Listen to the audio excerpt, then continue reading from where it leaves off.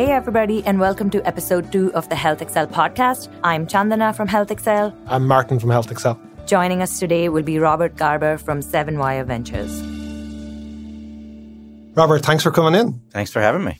So let's kick off. Tell us a little bit about yourself and, where it all started. Well, I'm an East Coaster by background, so Chicago is a transplant city for me. And although now I've been there for 20 some odd years and Braving the winters. To brave the winters and ask the annual question of why do we live there? Right. Which anybody who's spent enough time there has that. It's sort of a rhetorical question that's necessary when you move there. Right. But I've been an investor in healthcare and technology for the last 22 years now. Wow.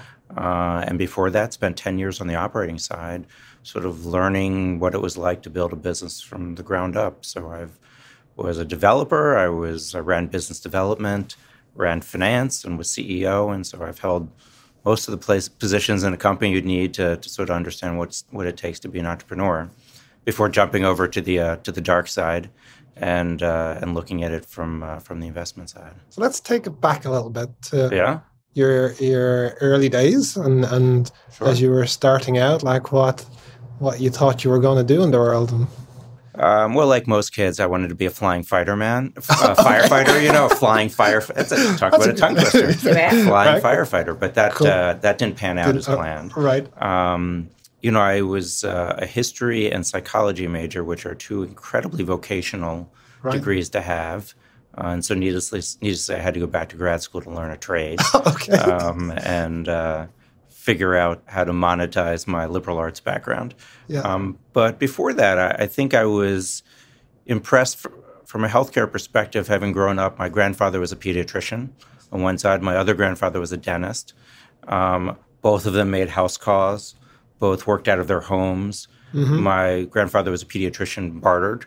Like, as you read about in books, like traded eggs and milk for treatment. Wow. This was way back. I think he went to med school in the 1920s. Oh, wow. And so medicine was very different back then, obviously. And so I was brought up around this, as a young child, mm-hmm. And then lived through some sad events with relatives getting sick. My grandfather got Parkinson's. My mother got lung cancer as a non-smoker. And so I had a chance to sort of see both the good and the bad of the healthcare system, at least in our country, which sort of probably piqued my initial interest as sort of how do we make things better. Okay. So that seed germinated for a while, and you came out of liberal arts education, and your first job was? Well, as much as I would have liked to have been a physician, I'm allergic to pain, blood, and needles, and so it's not a very good vocation for me. But I actually originally was planning to be a lawyer. And true story, I went and I spent about 3 or 4 months in between undergrad and law school working on a very large case in D.C. around the CEO of the United Way, who had embezzled a tremendous amount of money from the organization. And for about 3 or 4 months, the partner on the account came into my office and said, "What are you doing here?" And I said, "I don't understand. What do you mean?" "I'm just working there." Like, "No, what are you doing, like, in the figurative here?" And I said, I don't know. I thought I wanted to be a lawyer." And she said, "Don't do that." She's like, "I've been doing this for 20 years and all I've ever made is paper." Wow. And I walked in the next day and I quit. Oh, interesting. And I became a software developer. Uh-huh. And I figured, self-taught. So I did that for self-taught. And I was a mediocre developer at that, for sure. How humble. But you got a job out of it? I did get a job. This is a true story. My first interview was a phone interview, and I went to the bookstore and bought a book on programming, and I responded to the questions. Back then, we're doing third and fourth generation database languages, so FoxPro and Paradox and DBase. And I was taking a phone interview, leafing through the book, looking at answers. I have never heard of these languages. I'm old enough. You're Thank you. Yeah. I'm afraid I just dated myself a little bit. Right. Java was a figment of the imagination of people that did not exist. And I did that for a few years and ended up getting into the consulting world around technology and was just sort of fascinated by how it all linked together. And these were the early days of networking and electronic communication. I mean, this was sort of like proprietary email systems and, the early days. Back when people didn't trust online communication enough to send legal documents back and forth. So I remember when I started this in the 90s, we'd had messengers. Right.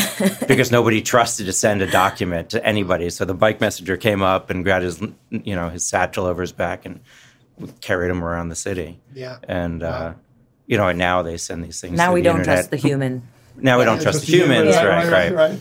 And suddenly the lawyers are okay sending whatever they want through the unsecure internet every day of the week. And then went back to grad school and then was involved in a few different businesses, all on high growth and building technology and healthcare products, and started getting interested where the intersection of healthcare and technology met. And increasingly we found that was sort of, when you step away from med tech, devices, diagnostics, life sciences, there was, in the 90s, healthcare IT. And it wasn't pretty. It was procurement, it was billing, it was EHR, it was back office process and workflow. But you could see how there was going to be an intersection. And an intersection that was going to change the way that medicine was practiced and the way that people experienced it as a patient and as a consumer. And you moved, during that time, you moved from the guy reading the book on fourth generation languages to your first CEO role. And you've had a number of those, maybe before moving on to the investment side. So I think it's great that VCs have been in the hot seat. And maybe talk us through about some of the learnings in terms of, running companies and what you took away from it. Well, it's interesting because I think if you ask different investors the same question, some will tell you how critical it is to have operating experience, and other will tell you there are many investors out there who've never run a company, have had tremendous success. And so clearly you can tell which side of the fence I fall on. Right. And that's the guidance I get. And your organization. And our organization. Between my partners and I think we've run a dozen businesses as CEOs, and it's very much in sort of our DNA as operators to build and scale businesses. But I think the most important thing is it's very hard to be a good guide and mentor and advisor and partner to entrepreneurs if you haven't been there. And it's one thing to say, go make payroll. It's a whole nother thing to say, I have to make payroll, right? Or I have to fire somebody who I really like, who is really capable, but who is, unaffordable for whatever reason. And so I think it was really helpful to be in different functional areas. So understanding how to build out financial statements, putting together product design, talking to the customers, and understanding what gathering the voice of the customer is, and how do you translate that into a message, and then how do you translate that message into engineered product? Right. And this was before the days of true product management, where that function exists today to sort of bridge those gaps. Back then, there were very, very discrete functions. A lot of mistakes. Hiring and building the wrong products for the wrong partners, for the wrong markets at the wrong time. Experience is what you get when you don't get what you want. I can't take credit for that. I heard that years ago, but I have come to appreciate it in spades. Right. So I think there's just a lot of sort of nose to the grindstone, hard lessons that you learn. And quite frankly, I've always learned a lot more from what didn't go well than what did. Yeah. And I think it's interesting to talk to younger generations today who've never really lived through a down cycle. Mm-hmm. I think they perceive that things just always sort of go up and to the right. And I will say, having lived through multiple down cycles, I've always learned a lot more. It's been painful. Yeah. But you always walk away with that. I was like, all right, note to self, don't do that again.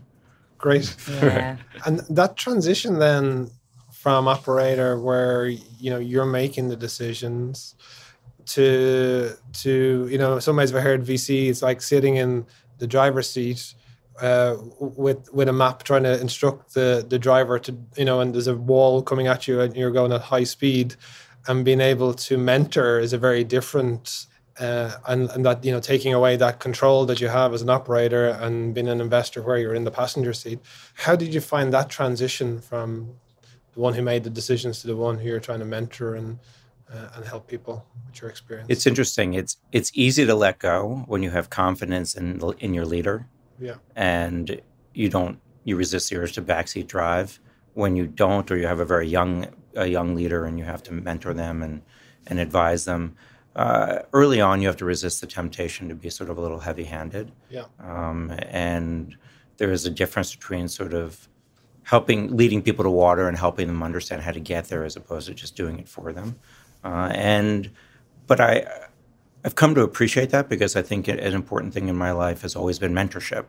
And this is an apprentice-driven business, investing is. Right. And there's no school for it. Now there are classes in grad school and the like, but back in the day there was no school. And honestly, even if you took these classes, it would teach you the mechanics of it, not really how do you create value as an investor, right. as a board member, as a mentor, as an advisor. So early days, it was challenging, and I think it takes a little while to get your sea legs and figure out how to interact. And the personalities are very different. Some people are very receptive to coaching, and others,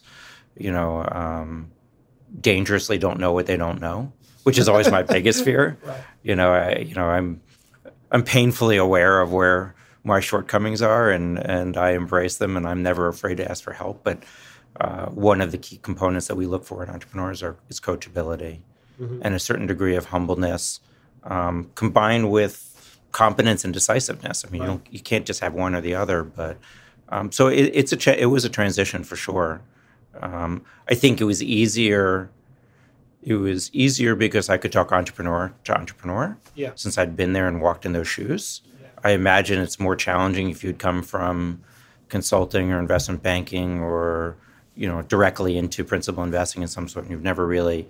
It's sort of like when we see entrepreneurs who are doctors and they talk to other doctors, like there's like a secret handshake. That's right. Yeah. Right? She's a doctor. Right? There's like a secret handshake, right? I think it exists. Like it's and we know that sometimes we'll walk into a room and like we need to put the two doctors together. Yeah. Because they need to sort of have a mind meld. Yeah. And there's a credibility, there's a shared experience, there's a background.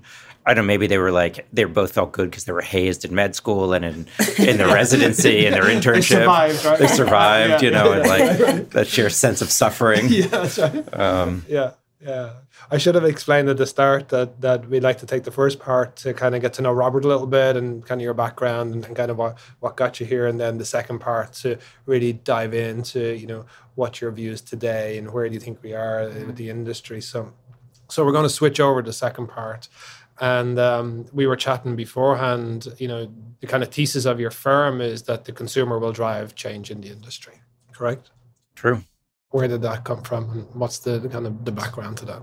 Well, one of my partners had been a long-term proponent of the consumer's role in the health ecosystem, and he had run the health innovation practice for Oliver Wyman and had spent the better part of the last 20 years working with the C-suite of every payer, provider, IDN, self-funded employer in the country, all around strategy. And I would argue that for some of his years, he was well ahead of his time. But he had this thesis that he had developed over a lot of years around how the consumer is going to become the epicenter of this market, just like it is in every other market.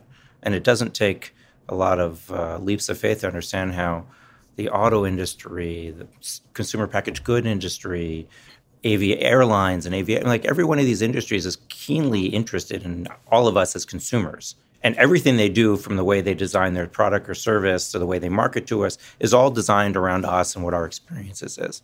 Healthcare is anomalous. There's nothing about healthcare that is geared towards us as the user. Right. We are considered historically something that stuff is done to. Right. Yeah. We're on the recipient end of that. It's like, but it doesn't feel empowered. It doesn't feel like you have any control over it.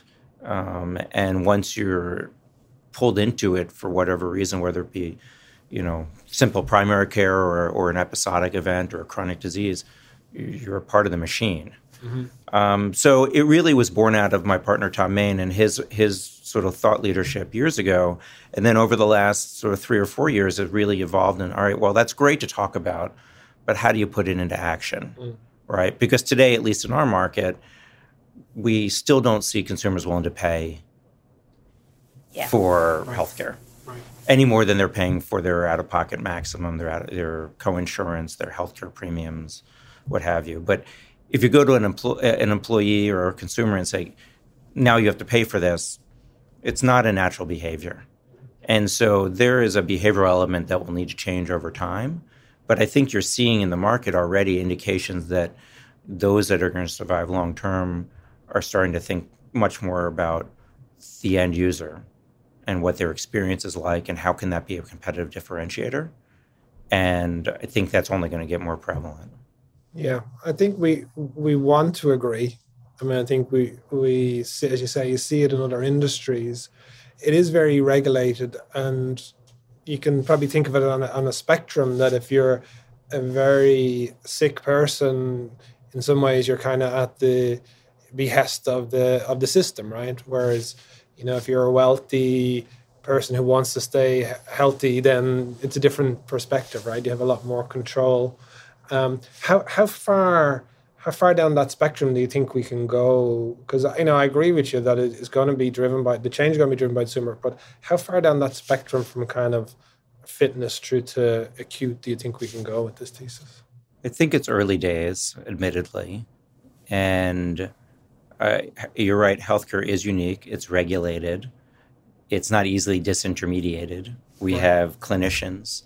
We have hospitals, we have insurers, whether they be government-sponsored or private, and these various components aren't going away anytime soon. And in fact, all of those constituents have invested a tremendous amount of time and money preserving the status quo and making sure they don't go away. Yeah. But I do think that we're going to see it penetrate pretty deeply and affect how people just think about both episodic and chronic disease. Simple example might be a joint replacement where if you had it done 15 years ago, it was inpatient, then you were sent to a SNF, a skilled nursing facility for 10 days, and then you went home. And now it's done outpatient for those who are healthy enough to have it done outpatient.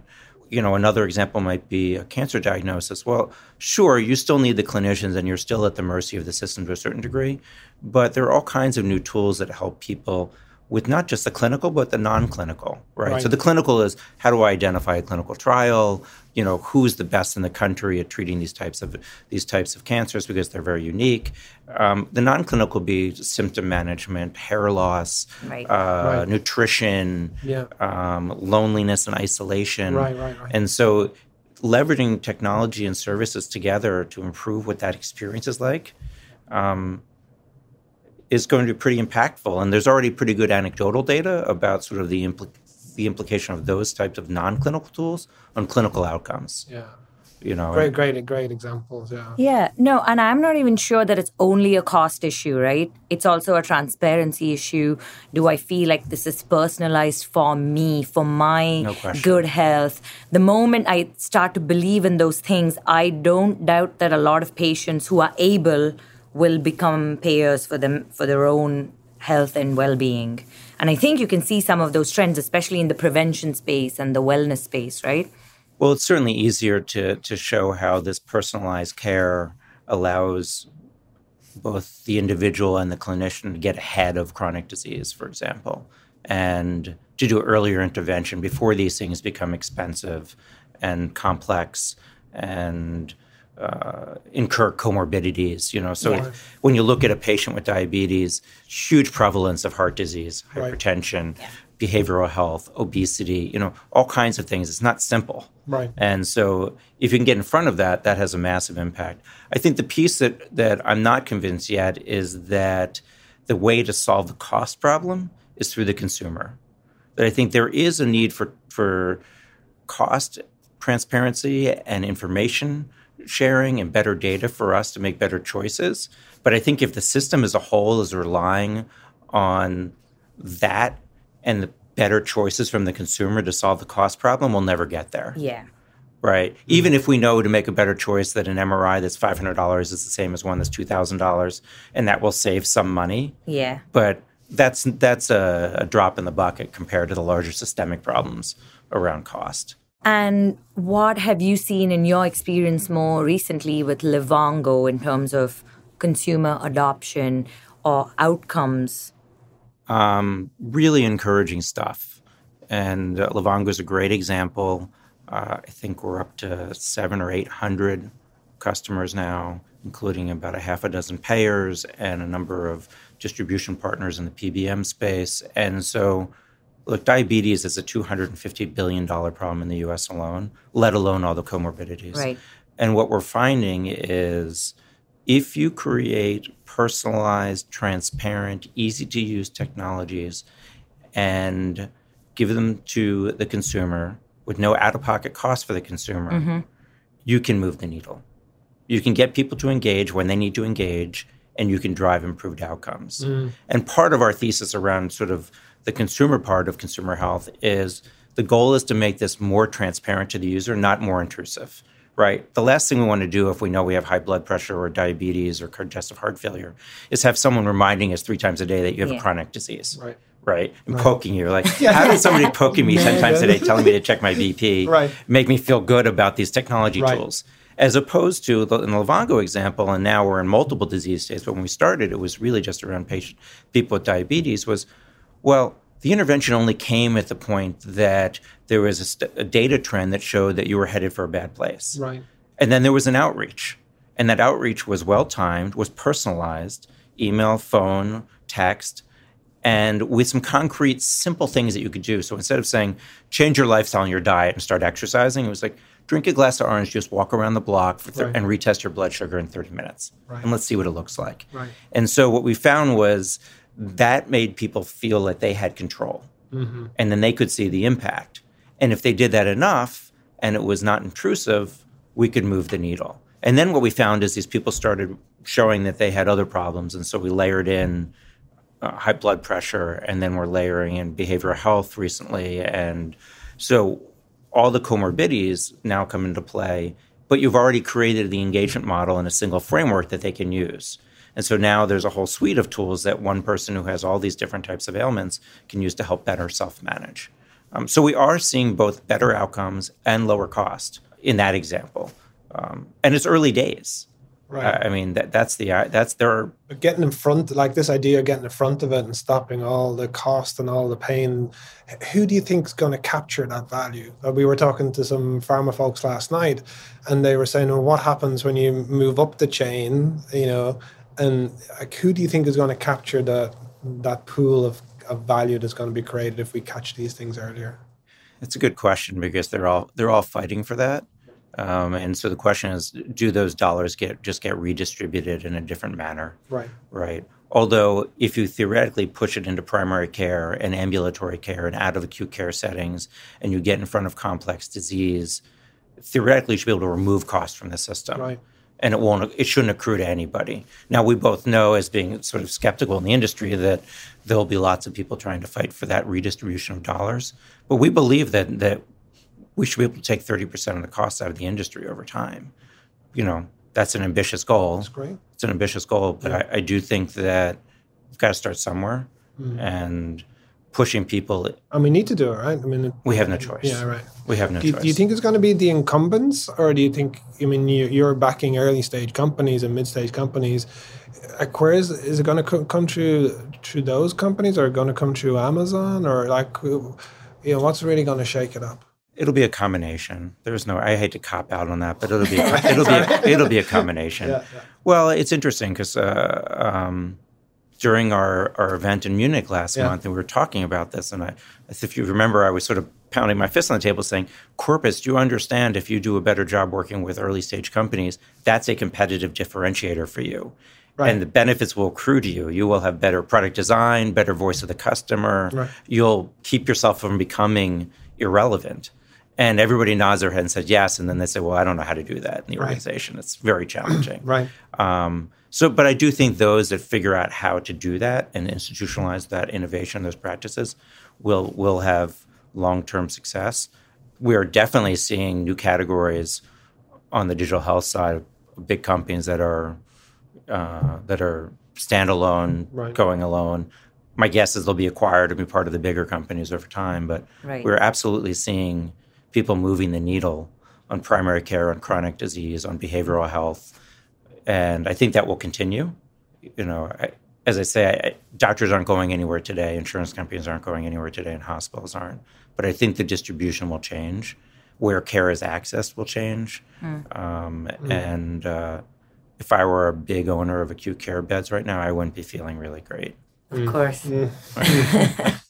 So we were in Munich. So one of the things we did there, and you kindly helped us, was create initially we said 10 commandments, but it ended up with 12. So we're obviously not very good editors, but the 12 commandments for corporations and startups working with each other. So what's your advice to corporations about, how should they engage thoughtfully and usefully with entrepreneurs? Yeah, it will be interesting when those get released and people sort of look at them and whether they can take them to heart and act on them. Right. TBD. Yeah. Personally, my experience has been that I think corporates need to reinvent their process from the top down and how they want to work with young and innovative companies. Mm-hmm. I think organization that's challenging, but if they want to be successful, I think that's necessary. I think I gave the example in Munich of one of our companies working on an MSA with one of the large national payers here, and the MSA was 476 pages. Oh my gosh. Right. Yeah. So think about what it would cost you in legal fees just to have your counsel review that and then negotiate that. Right. And that doesn't feel nimble, right? And so if I have a choice and I can go to that payer as a partner, or this one over here that has a 10-page MSA tailored to work with startups, which way am I going to go? Right. So I think the process needs to be tailored and streamlined, needs to be cost effective. I think we talked a lot about pilots, and I know what my feeling is I tell our companies don't do pilots unless the pilot's tied to a commercial rollout based on the achievement of specific milestones. Yeah. Otherwise you'll be stuck in pilotitis, that's what I say. Well, so I was on a panel yesterday in Laguna Niguel around senior care. And one of my fellow panelists was talking about working with a provider who did a pilot, had great results, and the vendor said, "So when are we rolling it out?" And the vendor's like, "I don't know if we're gonna do this." You're like, "Well, what was the point? What was the point?" Yeah. But it was a whole discussion around sort of, corporates need to have commitment, and they need to look at that investment as a commercially viable solution. And if they have no intention going in of rolling out commercially, then don't bother. Don't bother. Yeah. Right? Kaiser's a pretty good example of someone who takes that to heart. Last I talked to them, I think they had 417 pilots going on. But last year they did 200 implementations of different new technologies. Wow. It's a pretty high conversion rate. Right. And so, maybe it's easier when you control the entire supply chain as an IDM. Of course, rather than just a piece of the pie. But I think it's a good model for an example of how people can actually put things into practice. So I think people just need to rethink, how they work with startups and view them as partners and as equals and not as, vendors that they can put their heavy-handed thumb on. They can do stuff too. Yeah. Right, and it's funny, as an outsider, to me, this seems like, duh. What shouldn't this be normal? But I guess we have a lot to learn as an industry. It's not institutionalized in the culture. I frequently talk about the difference between being innovative and doing innovation. Right. Like, you don't do innovation, you are innovative. Right. Yeah. And so when you look at organizations who've had good success with that, it's top-down, integrated into the culture. Yeah. They reward risk-taking. They reward failure as long as it's not repeated in the same way. Yeah. And they build it throughout the organization, as opposed to, we're going to stand up an innovation fund. We're going to put it in a corner in a skunk works in an extra building that we have and let them go off and, What? Some beanbags. Right. Some beanbags and, in a foosball table. And so I think those are the places where they challenge, because there's no buy-in at the top level and even organizationally. Yeah. And everybody has little fiefdoms, and is very reticent to sort of let you under the tent in whichever your fiefdom you're managing, unless the boss says this is the way it's going to be. One of our LPs and strategic investors is Alina Health in Minneapolis, and Penny Wheeler, who runs that organization, is a very innovative person, and it's always really uplifting to spend time with their team, because you sit around with their whole executive team. We go up there a few times a year, and they're thirsty for knowledge and excited to learn and have concrete examples of how they implement. But it comes from Penny, and Penny is like a remarkable leader, and she's hired and built a team around her to support that vision. Right. And that's very different than, I can say, like getting in front of an old line a stodgy blue plan, for example, that, runs very much in sort of an old school mentality. Good. We're coming towards the end now. Yeah. I think we just wanted to ask you one final question, Robert. It's been we could do 2 or 3 episodes of this stuff, but really just want to kind of wrap it up and say, well, if you weren't in venture capital, what would you be doing? I'd be back on the entrepreneurial side. Okay. So the grass is always greener, right? Right. When things are going really well with a portfolio company, it always looks like more fun to be on the company side. Oh, okay. It always does. Okay. But I think that's great. More so than ever, it's just really, I started off in venture purely focused on technology, and I woke up one day and said, well, the world doesn't need any more widgets, right? Although there have been some very successful widgets that have made people a lot of money. Right. But the idea of being able to do well by doing good is compelling for all of us. And we wouldn't be doing this if we didn't want to have an impact. Right. So the idea of going back and picking any of the 30 different things we've looked at, different disease states we've looked at, and saying, here's how we can leverage tools, technology, and information to make a difference in people's lives, that's pretty compelling. That's what gets us up in the morning. And so if I didn't get to do it from an investment perspective, I'd do it as a company. That's great. Robert, thanks for coming in. It's been a great half hour. Thanks for having me. It was great. Thank you.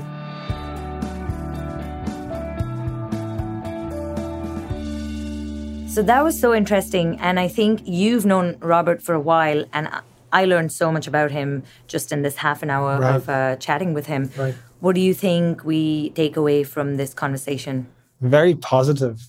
Somebody who's a realist, who understands the challenges, but who fundamentally believes that consumerism is going to change healthcare like it has other industries. I think that's a pretty powerful message, and it's not just something that's been thrown out there. I think Robert and the whole firm have really thought through like what that means and who it's going to impact and when it's going to happen and what areas. And I think they're positive. I think they're realistic about it, and so I think that's some really great insights there. Great, nice note to end on. Yes, indeed. Thanks, folks. Bye. And that's a wrap on episode 2 of the Health Excel podcast. On episode 3, we'll be speaking with Megan Coda, the exec director and co-founder of the Digital Therapeutics Alliance. See you later.